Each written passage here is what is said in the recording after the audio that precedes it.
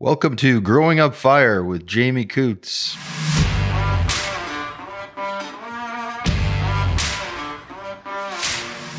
Welcome to Growing Up Fire, episode 23. I'm here with Jason Wigton. Hope I said that right. Thanks for coming, right? You're the Director of Technical and Emergency Services, and I'm going to be, this one's hard for me too, but Kitaskinau? Yep. Close enough, yeah. Tribal Council up in Northern Alberta. So thanks for being here. I'm so excited. You and I do lots of stuff together over the years. And when I finally got up the nerve to ask you and you said yes, I was pumped that you're willing to come on the podcast and chat with me about all things fire and emergency management. Sitting here at the Slave Lake Airport, which is another kind of cool thing, right? Yesterday we were here. Search and rescue helicopters flying in and out and Hercules flying in and out. All the different emergency services working here yesterday to find a downed aircraft. So sadly, they found the aircraft and the person didn't make it. But just to see all those resources come together, I thought was kind of a cool thing. So I thought we should mention that we're at the airport and cool things are happening around here. But yeah, thanks for coming. No, it's awesome. But I know we've been working a long time, and I actually had to get up the nerve to actually come and sit in here and do this. So. It doesn't take any nerve. You're with friends here today and friends and family listening. That's who's out there, right? Everybody just wants to hear about firefighting. Everybody just wants to hear about all the cool different things. And so, it's funny, we were talking just before we started that this all got started because I wanted to have a chance to talk with all the coolest people I know in this business. And it's really been working great. It's really been fun. But the big challenge is convincing people to come on the show and to talk about all these things and do all these things. So thanks for being here. So let's just start with fire in the family. Growing up fire is why we decided, right? Whether we decided as a kid to start firefighting, as a teenager, as an adult. So what's your story? What got you into firefighting? It's actually interesting because I grew up down south near Cochrane, Calgary, and we lived really close to the fire department in Cochrane, and I always wanted to be a firefighter and just never worked out. I had the chance to come work up north and join the oil field like everybody else. But there was an accident that took the lives of 5 friends of mine, and I knew the chief really well up in Red Earth. And after that, I just went and asked him one day if I could join practice just because I wanted to help out, and that's kind of why I joined, just to help the communities out. And that's where I started. That's a story that lots of people have, right?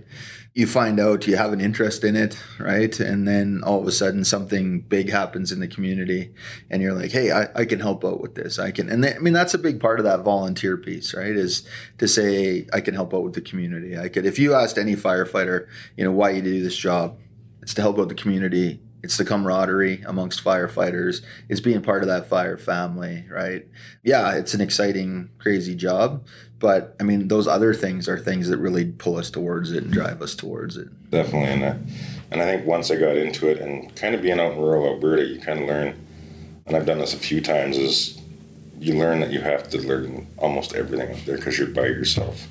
I know I've met with city firefighters and they're stuck on one truck or they're doing another job that they don't see a lot of the other jobs. But you're up in rural Alberta, we're doing medical assist, we're doing search and rescue, we're doing vehicle X stuff, we're doing some structure fires, but it never stops. And there's always something new to learn, which really kept me going. Right. There's always something new to learn. I switched to the city stuff here for the last little bit. I still kind of live vicariously through my son, right, who has called me and said, hey, we're out looking for a plane that crashed. And I was like, what? Right? And then just before that, he was talking about this big rescue that he went on. They had to drive 80 kilometers to get there and 80 back, right? And then had this massive shop fire and all this stuff. And so it's like, wow, all these stories and all these things. And so you've spent a lot of your career in kind of remote rural areas. All of my career has been up north, and I've definitely worked. I did a little bit with the municipality, and then I moved over to the community I lived in Loon River. They actually didn't have a fire department, and I'd only been on the fire service for 6 years. And funny story is, you're the one that actually did my first level 1 course for me. Oh, no. This is a funny story. Doing our level 1s. I was the last one at the MD at the time to get my level 1 with a group of 6 of us. It must have been 32 degrees out that day, and I still remember this day. It's back in the time when after practice everybody drank a case of beer. It was just normal. But everybody had gone out that night before, and the next day we were doing our BA testing. It was 32 degrees, and we did our little run. 3 of the people didn't make it back because they puked in their mask because it was so hot and they were so hungover. I'll never forget that. But that was the first time that me and you actually met, was back in 2001. 2002 is when we did that training up in Red Earth. But you met me and you still stuck with it. Still good, stuck good with for it. you. It was drawn to it like a moth to a lamp. So I've done some interesting training over my years, and now I'm kind of at that level where I'm kind of passing that down and trying to get everybody else excited to it, because there's so much to it. Yeah. You know, it's funny, like how would you get a group of people to do such hard training and give up so much time for free, right? And I mean, like 2001, you're talking about like you weren't getting paid anything to be there. I probably wasn't getting paid anything to be there. We're just all doing it for the community. You know, money's changed some of that. The shortage of time's changed some of that. But, you know, you look at all of the people that do all that training and do all those things, and it's for free, right? It's I think a lot of it goes back to that brotherhood, though. Like, they're all your friends. Once you start, like, even if you're the rookiest rookie and you've been there one day, everybody gets onto you. Like, I've gone to a lot of fire departments all over the world, well, all over North America anyways, and they're all so happy to see another firefighter. Yeah. Doesn't It's matter true. where you go. Every single fire hall I've stopped in my travels, anywhere I've gone on this planet, as soon as you say you're a firefighter, you're welcomed in, you can do whatever. And my wife and my daughter have used it on several occasions to gain access to a bathroom or to, get some directions to go somewhere. And it's just this huge family that it's crazy. You know, in my consulting life, as I got to travel all over, you know, I would stop in small fire department, 10, 15 people, all the way up to the biggest city. And no one has ever said to me, I don't have time, or you can't come in, or like everyone's always just like, oh yeah, get in here, check it out. What's going on? Tell us stories, right? That's like, the awesome part. Like, we did a road trip, me and my wife, and the kids did one, and we stopped at every fire department we saw a vehicle that somebody was at. It was the best experience I had. I met some really cool people and kind of went through their operations and stuff. And every single fire hall is different, which is really neat to see. Yeah. Well, yeah. So the fire halls are different. The trucks are different. The equipment's different. I've even found, over time you build up a group of friends on social media. So I would just like take some pictures of the fire department I'm at, throw them up if there no vehicles were there. And every single time within 5-10 minutes, right, you could just sit and wait and someone be like, oh, are you still there? We'll come down right now. Or I got a buddy there, and they're tagging them and trying to text them and phone them. And here's a number, get a hold of this guy. And, so within 15-20 minutes, even if there's no one there, somebody comes down, lets me in, we look around. It's that tight of a world that when someone knows you're looking, someone knows you want to check it out. Been to city ones where you're checking it out and they get a call and they go, hey, we got to go, but sorry, we got to kick you out because that's the rules, right? But if you just wait here, a platoon chief's going to come over and grab you and you can go see a different hall, or, just drive over to Station 2 and they're sitting there waiting for you. And so many like meals, right? Stop for a coffee, stop for, I don't know why, but ice cream. I've eaten a lot of ice cream at a lot of fire halls. I just probably look like a guy that eats ice cream. So, but it is exciting to be able to go and do those things. And it's cool that you still have that memory and you still remember your first class of people. And you probably remember most of their names and where they were from. Yeah, most of them are for the community. Right. So those parts are so exciting to me. So you started off in Loon then? No, in Red Earth. Oh, in Red Earth. Okay. For the municipality, because was that for Trent? Were you with Trent? Yeah. Oh yeah, way back, eh? Way back for Trent. That's awesome. He taught me a lot. Yeah. Oh yeah, it's a great fire chief for many, many years up there. Mm. It actually says a lot in different communities, right? So Red Earth, in the 30 years I've been doing this, I think they only had 3 fire chiefs, right? And every one stayed a long time and did a good job, and so that's fun. So an incident basically pushed you towards the fire service and being interested. And then, you get in that family and you stay there, and right. So your early times as a firefighter, what were you thinking? You're going to these house fires, you're going to these car accidents. What's going through your mind? I think it was more of, I guess, the adrenaline to go out to these first calls. There was a lot to learn. Luckily, I had a chief that did a lot of training on site, because we only met every 2 weeks, so we didn't get a whole lot of training back then. But most of our training was, you get a call, this is how you're going to run the truck, or this is how you run the jaws, or the hydraulics. Like, Yeah, it was almost more of an apprenticeship back then. It Really, was. wasn't it? Right? Like now they want us to have all these courses before we even kind of get going, and it actually makes me a bit sad because you'll start on a fire department, and in 3 months they start you on a 1001 program, and you're trying to learn all this stuff and draw it all in.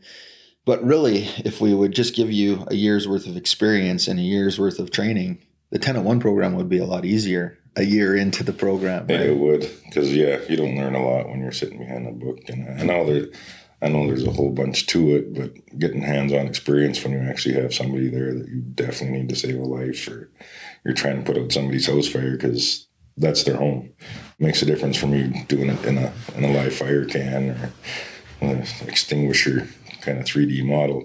There's a big difference from hands-on. But I know the importance of it now. Being in that role is kind of the fire chief and the director. You know all that, and you're trying to keep your firefighters just as safe as whoever you're saving. So I know the importance of it, but I do miss the hands-on training. Like, you're out there, the adrenaline. Like even now, I don't do a lot of call-outs now in my new position, but I get a call-out or I get asked to go help. It's like a drug to me. I don't do a lot of any other things, but the drug for me is firefighting and emergencies. That's awesome. And it's fun because you see, as we've all traveled up in our career, right? We all started as a firefighter and we've done all these different things. So many times you and I have ended up at different places together. And so one time I can think of, we were in the Slave Lake Fire Hall in the Bay. It was right when we started those open Saturdays where we were just doing training. And so, of course, you got all of the people that you know from the north come to Slave Lake. And I had a whole bunch of people. And I think there was 50 or 60 different people there from 9 or 10 different fire departments. And at the start, we kind of laughed because you and I were there and we knew each other. And so then, of course, we're walking around and you know everyone that I know and I know everyone you know. And so we're kind of two guys walking around, but it's kind of like 9 or 10 separate pods. Everyone's by themselves. And then we went out and did the training, and at lunchtime we had a big barbecue. And then you kind of start to see, okay, well, the communities that are close by, they're having lunch together. Mm. Right. And it was kind of funny. And then at the end of the day, you couldn't have, other than the name on the coveralls or the t-shirt, you couldn't tell who was from where. 50 or 60 people just completely intertwined and everybody just, having fun, telling stories about the day. And I remember the two of us having a talk that day, talking about like it worked. Our idea worked. Mm. We brought in all of these different communities and everybody's just together. And now when we have these different events, everyone's going to know everyone. Yeah. And I've not gone with that, like now that I've been doing it for a while. And ever since we started doing this regional training, like I push for that now all the time because you get a whole bunch of benefits out of that because we're all neighbors up north. We know it's 2 hours from your next fire department to the next one. But at times we definitely rely on each other, even if it is a 2-hour drive. It's your closest neighbor. So knowing who you're dealing with and being able to trust them is a big thing. Training is a lot more fun with more people. You can get a lot more done with 30 people than you can with 6. Trying to run any training with 6 people is almost nearly impossible. Nobody wants to do it because it's a lot of work. You're rolling hoses, you're getting everything set up. So you're looking at a long day just for a couple hours of training. Or if you're doing it with 50, you got all those hands. It's so much more fun. And then you get everybody's kind of where they're at in their careers. Some guys have been doing it a long time, or they've been in it shorter, but they have a lot more experience. Like they do a lot more calls. Like if we come to Slave, they do a lot more calls than maybe the Loon River guys or the Peerless guys. So they have that experience. But it's nice to see when the Peerless guys come and they come to the Slave Lake guys and, well, there's no water up in Peerless. How are you guys going to deal with no water? There's no smoke detectors and there's no cell service. So I think every different community has a different perspective, and I love when everybody comes together because all those stories come out. And it's true. Like I was just up doing some work with you in Peerless not that long ago, and you forget how reliant you are on cell phones, texting, emailing, all of these things. And you get up there and it doesn't have all the service everywhere, right? So you go into a building, you got to click onto the wires. It's like all these different processes you have to use to overcome it. I just love that part, right? Or you go up there and you have 2 fire departments, 25 kilometers apart, give or take. And yet it's all still just one fire department, right? So there's all these things that you see that are different, but the same. And then you talk to the firefighters. And so that's what gets me, like in my consulting life, it's sometimes you're nervous. How will this job go? How will that job go? How will everyone accept us? Until you talk to your first firefighter. And then you're like, oh, I know how this job will go. Same as every other job, because firefighters are firefighters are firefighters. And everybody, no matter what level they get to, started as a firefighter, right? So your career, of course, I've watched that and worked with you through it all. You've done emergency management, you've done firefighting, you've been a band manager, you've been a fire chief. You had all these different jobs in all these different locations. But it's always been the key for me is to watch you and the leadership piece, right? So that mentorship piece, how people gravitate towards you to see how things are going. They look for, I guess, acceptance and, that pat on the back to say, yeah, you're doing good. We're doing the best we can. They also look to you for that. What's the next step? What are we going to keep learning? How are we going to keep doing this?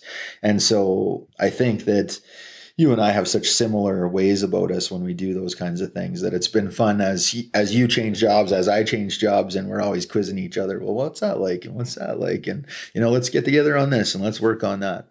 Been fun for me. So as you move through the ranks, as you did all these different jobs, let's talk about what was the best all the way to the hardest. We'll leave worst out of the table because there's, who cares about that? But so what was the best gig you ever had? And then what was the hardest?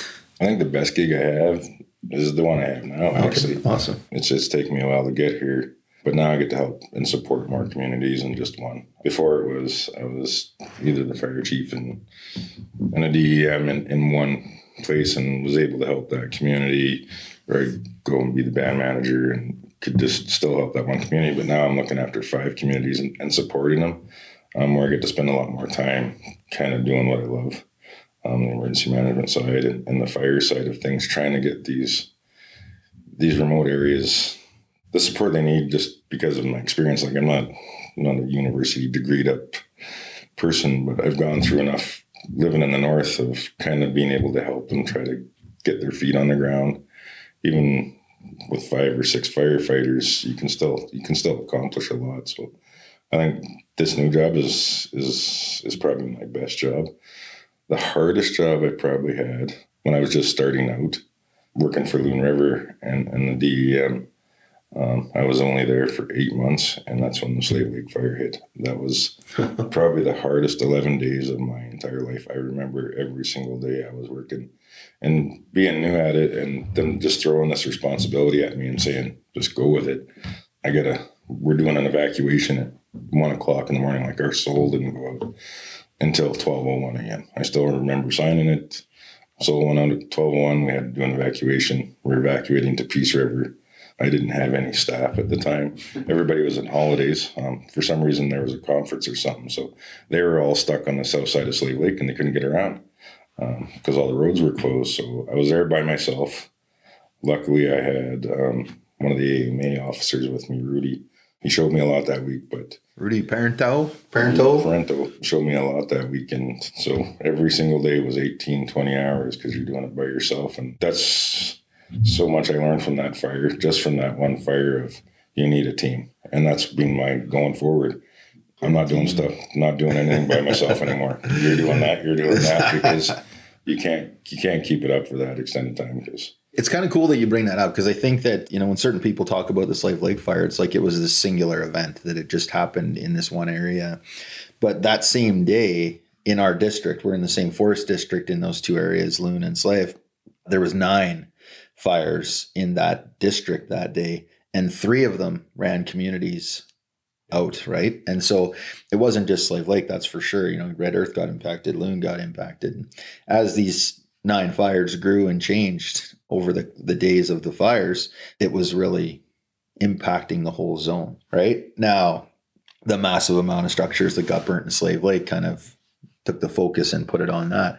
There was so many people in between Red Earth and Slave Lake that were impacted, that got stuck in their community for a while, that had to be taken out by helicopter, that had to be taken out by road, that had to go to Peace River or Athabasca or any of these other places. People just forget how big of a day and how big of an event that turned into for the next couple of weeks. Right? And I think it changed everybody. I think that fire, I know it wasn't as big as Fort Mac and we've learned a lot, but I think it changed everybody that day, especially everybody in the Slave Lake region. And I think even government-wise, that fire taught everybody a lot of things just because so many things were happening on that day. Working for First Nation, it definitely made a difference how AMA worked with the First Nations, and back then it was INAC, how that whole process worked, because back then it didn't work. That was another hard part is we were from a First Nation, we went to an ELC, and we sat in a corner because they didn't know how to deal with First Nations. So we actually set up another ELC in Peace River just for our nation. Right. We weren't part of the whole big ELC as like now. When we did the trout evacuation, we were one of the site commanders just being in trout, and it was made a difference because you were working with everybody. You weren't just by yourself. So many times I saw that. I remember 2015, we were up in Wabasca, and there was a big fire that started out at the dump there, and so it's kind of spreading all over. And I was in the EOC, and Big Stone wanted to have their own EOC, and MD of Opportunity wanted to have their own EOC, and it's kind of every community wants to, and we're like, no, like we got to make a stand here and say we're going to be in this together, right? So both your communities are impacted by this fire, so be partners, be equal partners, and say, okay, let's work on all of this together. And that was a big win for us. It was an exciting day when everyone said, okay, that makes sense. Let's just have one EOC, and we'll get everybody in here, and picking a location, of course, then is always the next thing. But it was nice to see everybody working together. And that was one of the first times where I can really remember it started to work. Like everyone was just a person. So we have 4,000 people we have to worry about. We don't really care where they're from. We don't really care about their background. We just care that they're going to get taken care of. So are we sending them here? Are we sending them there? And everybody's going to just be a person, equal to the core, right? And so it was fun. It was fun to be part of that and see that change, that transition to that full inclusion where everybody's voice mattered and everybody had to. So I agree with you. I think that you get to see out of the bad stuff, the good stuff start to grow and move forward and come through. So I know with most of our emergencies in the north, like there's no boundaries. I know the province has crown lands and the feds have their reserve lands and stuff, but when it comes to emergencies, fires aren't stopping at the border and saying, nope, you can't go there because it's, or if there's a motor vehicle accident on the highway, your closest fire department that's going to respond is on reserve. We're not stopping because somebody said that's not your jurisdiction. Somebody calls us, there's somebody that needs help, we're going. So, and I think governments are starting to recognize that where there's no boundaries. We're just all here to do one job. And I think that's some of the older, uglier parts of the fire service when it was those huge turf wars, right? Where it's like, well, you can't go because that's our piece of highway. Yeah, but I'm 30 kilometers closer than you. Yeah. Like for the patient, for the people, it's best if you can come too, but we should all go, right? Well, that's how I started my first fire department. Well, 6 years of fire services. It was a jurisdiction fight over turf, and we lost the house actually because of that jurisdiction. And that's when Moon River started their first fire department and built my first truck. It's still in operation today, but I've definitely learned from there. My next 6 trucks have been got a little better, but I still go back to that truck because that was where I started from. Yeah. Oh, that's cool. It's when I think back to the start for me, the very fire departments that we ended up being the closest with and regionalized with were the ones that we fought with the most, right? It'd be like, let's get there and beat them and steal their fire or accident. And, they'd show up and it was nothing short of a fist fight sometimes when you're showing up on these calls to where it is today, where it's just like everyone shows up, we get the job done. It's a bunch of high fives and let's get together and see you at training next weekend. And, it's just really changed the way that we do everything. One of the harder parts is the farther north you go, the more the communities are apart, right? So we're talking about a 2-hour travel time. And so for something like that's your closest neighbor. So it is what it is. And you're going to, that's who's going to come and help you, but it's a long wait, right? But it's always still the same, like when everybody shows up together, right? Another great thing that's changed is, if you said, hey, I can only spare 2 people because my community's small to come help with a big event. Before they'd always be like, oh, don't bother then. And now it's like, if you can send 1, if you can send 2, whatever you can send, let's come down, right? They're going to bring some expertise. They're going to learn some stuff and bring it back. And so we get this kind of mentality where as many people as we can get there, the better, right? This summer's been tough. It's been tough to watch, right? Lots of silos, lots of, ugliness in the social media about how come they don't do this and how come they don't do that. You see the politics, you see the greed, you see all this weirdness. But when you cut through all of that and you're just dealing with firefighters, right? I'm looking at Firefighters Facebook page, Firefighters Instagram page. You see the pride still in firefighting that cuts through all of the politics, all of the greed, all of that they're just happy. Hey, these firefighters came from this place and they're just here helping us and we're happy to have them. And so I think that slowly we're starting to break through all the nastiest pieces to get to those pieces that we all know and love. Yeah, I think if you look at any firefighter, they take politics out of their job completely. There's none of that. And I think both me and there is that ugly side of politics and everything else that comes with it, and that a lot of the firefighters don't see because they're just there to do their job. From where we stood at the top end, looking kind of down, you do see all the ugliness from the crowns and your councils, whoever you're working with, that don't see all the effort that the firefighters put in. They don't see the 2 o'clock, 3 o'clock in the morning call outs because they're all sleeping. But the firefighters are doing it just because they love it, and they keep all the politics out of it for the most part. But for sure, couldn't agree more. So you talked a little bit about the trout fire. I think that it wouldn't be fair to have you here and not talk more about that. I mean, there must have been the good, the bad, the ugly, and all of that. It was, at the end of the day, what we call a pretty successful fire because, no structures were lost and you guys had to evacuate some, but you're able to bring people back in a timely fashion. So, what was the good, the bad, and the ugly as far as the trout fire goes for you? That was an easy one. The good was everybody working together. We ended up being, just because of where we were, we ended up being one of the command posts out of the 3. So there was Slave and Wabasca had all command posts. For some strange reason, they put me in charge of the trout one. But we had forestry there. We had all our SPU, different teams there, and then we had our local guys there. That was the best part, everybody together. We had 80 people there working out of a small little trout fire hall.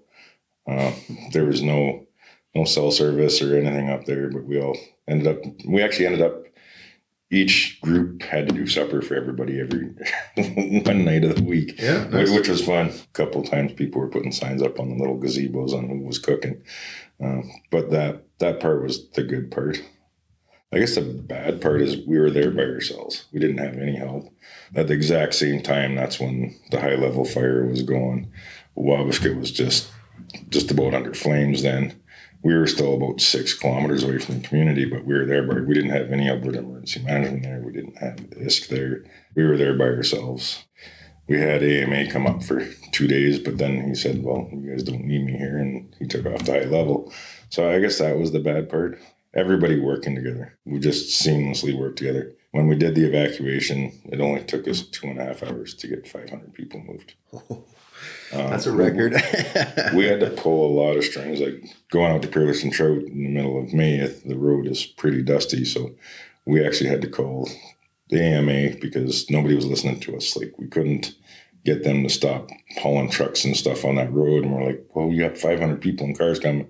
You guys, it's going to be a little dangerous. You got to stop. So we actually had to call the transportation minister to get him to stop the trucks and get some water on those roads to get them out. But 2.5 hours, we had everything done. Yeah. We had the RCMP working, forestry, our local guys, and everybody we just had it set up so perfect. To me, that's that local knowledge, right? That the road conditions, what you got to do to get those people across. The people that can go out and water the roads. The people that can, right? And so as much as you are by yourselves, you are also with all of the people that know that area better than anybody else, right? Yeah, and I think everybody's so used to being up there, they know the process. Everybody's amazed that we got everybody out in 2.5 hours, but they're so used to it. Every single year, everybody up in the north is ready for wildfire season. I don't think ever since Slave Lake and even a couple fires before that, everybody realizes that comes every year. Yeah. The wildfire history map, I always refer to that for the Slave Lake district. Since the start of recorded history, this area has been under threat of wildfire, right? And a lot of it's May, but it goes all the way through June, July, August, into September even sometimes. And I think you're right. I think that we know it and we're ready for it. but somehow, some way, it still surprises everybody else that it's going to happen and what's going to happen when the fire comes. But you know what? We're used to it. Northern Alberta, right? Actually, all of Alberta, floods, fires, tornadoes, the list goes on of things that are happening. And I think that we're very used to disasters. We're very prone to disasters, and we're getting better every day at dealing with them. I laugh and I think about, when you first started with your emergency management stuff, when I first started with my emergency management stuff, it was kind of unheard of. It was all of our emergency management documents would still have the wartime, peacetime, that kind of wording in them, right? So those documents were old. They were from the 40s and 50s, and now you look at it, and it's an actual trade. It's a job. It's a career. You can take emergency management in school. And so to me, it's just so exciting to see where it's gone and how it's being dealt with today versus in the past. Lots of good, bad, and ugly in that side of it as well. But these big fires kind of show you, you had said earlier, I don't know how I got picked for that. I certainly can tell you how you got picked for that. And that was your leadership capability and your knowledge of the area and your ability to work together with everybody. I got to sit right there and listen to the conversations about who was going to be in charge of where. And it was great because you're sitting there and you're listening to all these people talk about these things, and you're hearing names of people that you trust, and they'll work together and they'll figure it out. Great job up there. We talked multiple times at the start of all of those things to say, who's going to be where. And over time, they send you other good people to team up with and help out. And then you just lead the local people that are there and, willing and able to do what you got to do. If I went up to Trout and tried to evacuate 500 people in 2.5 hours, it would be a complete gong show because I don't know the area. I don't know the people. I don't know how to get things done. Right? So you really do have to count on local people to give you local knowledge. Yeah, if you don't have that, without your team, you're nothing. For sure. I've learned that so many times over the years. If you don't have those people with you, you can't get anything accomplished. So yeah, it's true. Okay, so we're talking about small areas, small communities. There's huge challenges in recruiting, right? There's huge challenges in operations, and some because it's a small community, right, with only a few hundred people. Some because it's a remote community with a long drive to other places. But one of my favorite parts of talking about community is like the internal family politics, I'll call it. So you could be like, if you piss off one firefighter, you might lose 5 because their family's all in on it too. But in reverse, if you get one firefighter, you might get a bunch of people from their family. You might gain 6 or 7. So you've been doing this from the start. Give me your thoughts on that. We haven't, and that's definitely true. If we can get one firefighter going who's bringing his brothers or his wife, even for me, my wife, my stepson, my stepdaughter, my son have all joined the fire department because I talk about it all the time.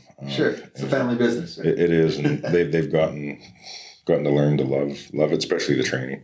They love going out and training. They're definitely there to help too, but they've learned a lot. But that goes with everything. Once I left and took 5 people with me, there's nobody there now. So we're trying to regain that back up with my new position. And same with every other fire department that I've been on or helped with. It's the biggest family usually runs it. And then if they leave, we're in a hole again. But I think that's everywhere, especially in the Northeast, small towns. Recruitment is your biggest thing. You can have all the equipment in the world, but to have 2 people to try to do a structure fire is impossible. For sure. Yeah, you need trucks that can do more with less, right? The pump and roll stuff and booster reels and all of those. But, to me, I really look at that family dynamics and it's the smaller the community, the more remote the community, the more you have those, right? Oh, definitely. It's a stigma that I fight and my son fights as we go through, right? And say, oh, well, I don't know if we can have 2 people working on the same fire department from a family. And it's like, then you don't know anything about firefighting. Yeah. Because firefighting is a family business. Right? Who else would put up with all of the late night calls and the long hours and the low pay than your family, right? So that gets up to like these small towns have small councils. If you're not the right person in the right job, then you're not there. So that's definitely hard to fight with. And definitely with these small towns, if you don't have leadership behind you, you don't have anything. That's probably my biggest struggle is being a director, is getting the politicians, the leaders behind what you're trying to do. Like a lot of these places, we see one structure for every year. Right. So they're like, well, why are we paying $200,000 budget to save one house? And for me, it's never ever thinking that way. Yeah. If I save one person, it's what's priceless. that worth, right? Exactly. And that's what I always go to the leadership is, so if it's your house burning, who do you want working on it? You want 5 guys that have never turned on a pump truck, or guys that know how to turn it on in 30 seconds? And all those other calls, right? The medicals, the car accidents, the quad rollover, the list goes on and on. We always stay prepared for a fire, and it probably takes the bulk of the training. But that training also slingshots us forward on all of those other calls. Yeah, and like I said before, like you have to know everything out there. Peerless Trail, where we are, it's a 2-hour drive wait for an ambulance. 95% of their calls are medical assist, and they're probably some of the best medics that I know. They deal with everything. Last year, we've probably done 3 labors and 3 given births and a whole bunch of ODs. We've had suicides. We've had stabbings. We've had all the most terrifying things. Almost most terrifying things, and they go to these calls every single time. So I can't be more proud of that fire department, because they're always going. But every single fire department up here that we worked with, they're all the same. They'll go to anything. It's their brother, their sister. They see some of the worst stuff that a lot of people don't see either. So yeah, to me, I think going down to a city where, I don't know that many people, it's a blessing and a curse, right? It's nobody knows me. It's great. I got a chance to learn all about other people, but then the chance of me going on a call that has that personal connection, that family connection, that good friend connection is next to nothing for me. But then that being said, all of us wouldn't want to be anywhere else other than there helping the people, right? Whether it's your family or your friends or whatever, you still want to be there, because if you're their best chance, you want to be there and give them their best chance. And so the smaller and more remote, the more dangerous it's going to be that you're going to know somebody. It's going to be a loved one, right? But it also gives you the best chance to be there and provide the service and help them out. So it's a catch-22. It's super hard for sure. Then you get distances for service, right? So, if I'm in a city and I call and I want to get my truck serviced, I want to get my truck pump tested, I want to get a CVIP, I could probably get that the next day or the day after. Someone will come to me if I want them to, versus, hey, from 6 hours away, when can you guys be here to try and fix this truck? And so it's costly, right? Which sucks, because it's already hard to get enough tax base and get enough money, and right. And then it's also, if it's your one truck and it's down, you have no trucks. You have to be strategic and making sure that you're calling your neighbors saying, my truck's going to be down for a day or two getting some service work on it. Can we call you if we really need you? Like for something, like we always have to go through the whole protocols of calling 911 service or dispatch service and saying, we're not doing any medical responses for the next 2 days because we just don't have the vehicle to get there. So, and then you're seeing ambulances drive by and people are phoning, why aren't we getting upset about them? Yeah, no, for sure. I mean, it's just that distance thing, right? It's that time. They can go and do a job and do 6 fire trucks that are 25 minutes apart, or they can come up and do one that's 6 hours away. It's hard. I see it all the time. The smaller, the more remote the community, the harder it is to get these services. You send out your combi tool to get fixed, and it takes 2 weeks. You're without that rescue service in that area for 2 weeks, right? So there's all these challenges, right, in these smaller communities. And I think that it's good to talk about that, because not everyone realizes it, right? Maybe you're from a small community and you're just 2 miles away from the next one or 20 miles away from the next one. Up here, you're 200 kilometers away and it gets tough. So right now, the biggest changes bring the busiest pieces of life. So you're flat out. Flat out. You were at a conference in Kelowna a couple days ago, all the way back here having meetings with me, and now you're doing the podcast. And I think, hopefully, fingers crossed, you'll get the long weekend off, but then I know you'll be back on the road and cranking over the kilometers. the challenge that puts on your personal life. Let's talk about that for a second. So the busiest jobs, right? The biggest jobs bring the busiest of times, and we all pay that price. Our families all pay that price. How do we get through that? A lot of the people that listen to this podcast ask me those questions now, right? Like, how do we juggle all this stuff? It's not easy. I don't think it ever is. I think you have to have a very understanding family. They know, and I've had a lot of arguments, and actually my first marriage was ended because of my work, so plus other things. But it's just trying to find that balance. And I'm lucky with my new job. I do get to work at home, so I do get to spend some time with my family. I'm on the road a lot, but that's why I took this other job, is I'm not away for an extended amount of time. But they know. And I've heard my wife say it is, your phone goes 24 hours. I'm getting texts. And some days you just learn you have to shut your phone off. I think you just don't answer your calls. Some days, because you know when it's an emergency. You know who's calling when it's an emergency, or if it's just something to do with administration, it can wait. And 9 o'clock call at night for a purchase order is just not going to cut it. Right. Yeah. 60 CC'd emails that don't really have anything to do with you versus that, hey, there's a flood or a fire and we need you up here is different. Eh? So I've learned over the years that I've got to delegate a lot of stuff. At first, when I got into this, I was gung ho. I was going as hard as I could. I pretty much burned myself out a couple times. That's why I moved positions. But I've definitely learned that time is precious. Nothing else. It's time is your most precious commodity. You got to learn how to juggle it properly. I hear you, buddy. I hear you. and I still get caught up where I don't. I end up working until 10 o'clock at night, and my better half is no time to shut it off or go to bed, or you're sleeping on the couch if you don't quit it. So no, fair enough. It's a big challenge, right? And we get brand new firefighters asking us about it and say, is it worth all the hassle? Is it worth all the time away from family? I mean, I always have to say yes. I think that we have the greatest job on the planet. I wouldn't trade the job of working with the fire service for anything. There's no other job I'd rather have. To be fair, I've never tried out like being a billionaire or anything, so maybe that's better. But as far as the working stiff, I think this is as good as any for me. I love every single piece of it. I'm happy that, in this job change, you stayed in the emergency world, because I think that it's super important for us to have great leaders and great mentors for the next officers and firefighters to come up. I really see that with you, right? It's kind of like you're a bit like a TELUS hotspot. Wherever you go, the fire department really builds and grows, and you see a lot of good stuff. So like you, I'm happy that you're now with 5 different communities, because that gives a chance for all 5 communities to become a hotspot and to grow and to build. No pressure. I think it's a consistency too.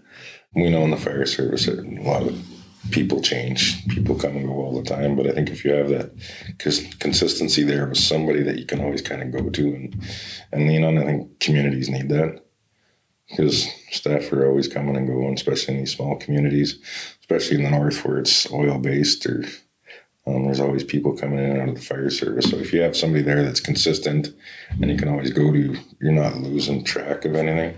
And that's why I love the new position, is I can be consistent for more people instead of one certain community. Right. I love that. It just gives them always that person to count on, to ask advice, and to even your contact with the leadership in every community. Never mind recruiting firefighters, one of the toughest things to do right now, keeping up on equipment, all those things, but you actually get that consistent interaction with all of the leadership. And if I learned one thing in my consulting life since I've been doing this, it's that, people don't know what they don't know. It's that simple. They're always trying to do a good job. They're always trying to make sure that they've found the right things to do to keep firefighters safe, to keep the community safe. But at the end of the day, you just simply don't know what you don't know. And the time constraints are so harsh on us that we don't really have time to go out there and do all that learning. Right? You can't crack a book for 2 years and learn all the things you don't know and then start to apply them, because 1, maybe you're doing it for free, or 2, you're one person doing the job of 10 or whatever. So to me, having those really good leaders out there to mentor the next up and coming generation, right? What's the best thing that an old firefighter can teach a young firefighter? how to become an old firefighter, right? And so that, those things are true. But along the way, the changes have been incredible. With the technology we have today, I can remember, speaking of technology, the first time you ever showed me the drone that you guys have up there. And, the thing can fly autonomously and it can stay up there for an hour, and then all of these things. And I remember saying to you, like, why do you have this thing? This is crazy. This is huge. It's expensive. And you're like, well, we don't have the people, so we have to overcome the lack of people with technology. And it was like, I could tell you, I can think back to that day and remember thinking, holy crap, important lesson, right? If there's something out there that lets us overcome a problem, we have to look at it, no matter how crazy it seems at the time. Of course, now, today, you were using drones when drones weren't cool. Yeah. Now you got the coolest drone in the coolest time and everyone's trying to get on board with that. But that whole thing that you said to me about, I don't have the people, so I have to overcome it with technology, has stuck with me on so many levels with so many things. And so, that's cool. Yeah, I think even for these remote places where there isn't technology can definitely help out. Like with the drone, and drones have changed so much since I bought that first drone. Like that first drone we bought was so expensive, and now we're down to one that shows up in a briefcase, does about the exact same thing from what I did have. It's almost like a mini car that we flew in the sky. It took 2 people to drive it. But like, we had a great community. They stood behind me on a lot of things that I did. And I said, we had 4 search and rescues in just over a year. And I said, it took search and rescue 12 hours to get out here just because of where we were. We ended up getting a guy out of a lake. Well, my team did. Getting out of a guy out of a lake, he had a 3-hour quad ride with a broken hip over 2 quads and a boat. And I said, we need something. Luckily, there hasn't been a whole lot of search and rescues that we've had to do since then. But I said, if this $50,000 machine saves one person, it's worth every dime. We've gone to different machines now, and we've been called out to a couple of other places where they just can't get people in there. Like the bush in the north is so hard to get through. You can't take quads, you can't take people. So having a drone go up for 45 minutes to do 5 square kilometers is definitely better than having 100 people try to do it in the same amount of time. Yeah, that you don't have. So for sure. I mean, it's just like a cheap helicopter for us, right? Now we don't have to have all the people in the helicopter and all the fuel and all the cost. You can just have this drone and go up and do the same type of job. So anyways, just so you know, for a fact, you have taught me as much as I ever taught you. I appreciate that. I thank you for that. Keep up the great work. Keep going. Yes, we got to take care of ourselves and find a way to balance that whole, we want to help everyone all the time with, hey, we got to have a life too. There's a lesson in that for you and me and everybody else that's listening to us, right? But I think when you look back, I always say anyways, I'll never be sad when I look back on a 30-year career and say, oh, I wish I wouldn't have helped so much. I wish I wouldn't have done so much. We do get to live this incredible life and work with these incredible people. So, okay, you got, let's just say, give or take 10,000 people listening to you. What else you got? What's your final words? I think I'm in the same boat. I think I'm never going to regret anything I did in the fire service. I know I haven't learned everything or never will. Just the history and the past I've had and how many people I have helped definitely resonates with me. And I think it'll always be there. And just having so many people support you. You supported me along the way. I've had so many people just say, keep going and doing what you're doing and asking to do different things, go and do a presentation. It just means so much to me that all my hard work is actually getting out to people. Like sometimes I feel like it doesn't. Some days I'm like, why am I doing this job? I'm putting in 20 hours. But then you get the people where you're going to do a presentation for 400 people because you did something right for once. That's the part of my job that I love doing, just making that difference, even if it's small. A couple people come and say, thanks for doing this. That makes my day. For sure. We were just up in Peerless Trout and got to see you interact with all the folks from the community. And you could see the pride in what you're doing. You could see how that, they were happy that you were there and how important you were to the community. So, for me, I've loved seeing that in all the different communities you work for. Love working with you. We'll just keep it going. Definitely. All right. Episode 23, Growing Up Fire. Jason Wigton here, Director, Technical and Emergency Services. Thanks for being here, buddy. Appreciate it. Thank you. Thanks for listening to Growing Up Fired today. Follow me on Instagram at Chief Coots to comment or send questions. We appreciate your support.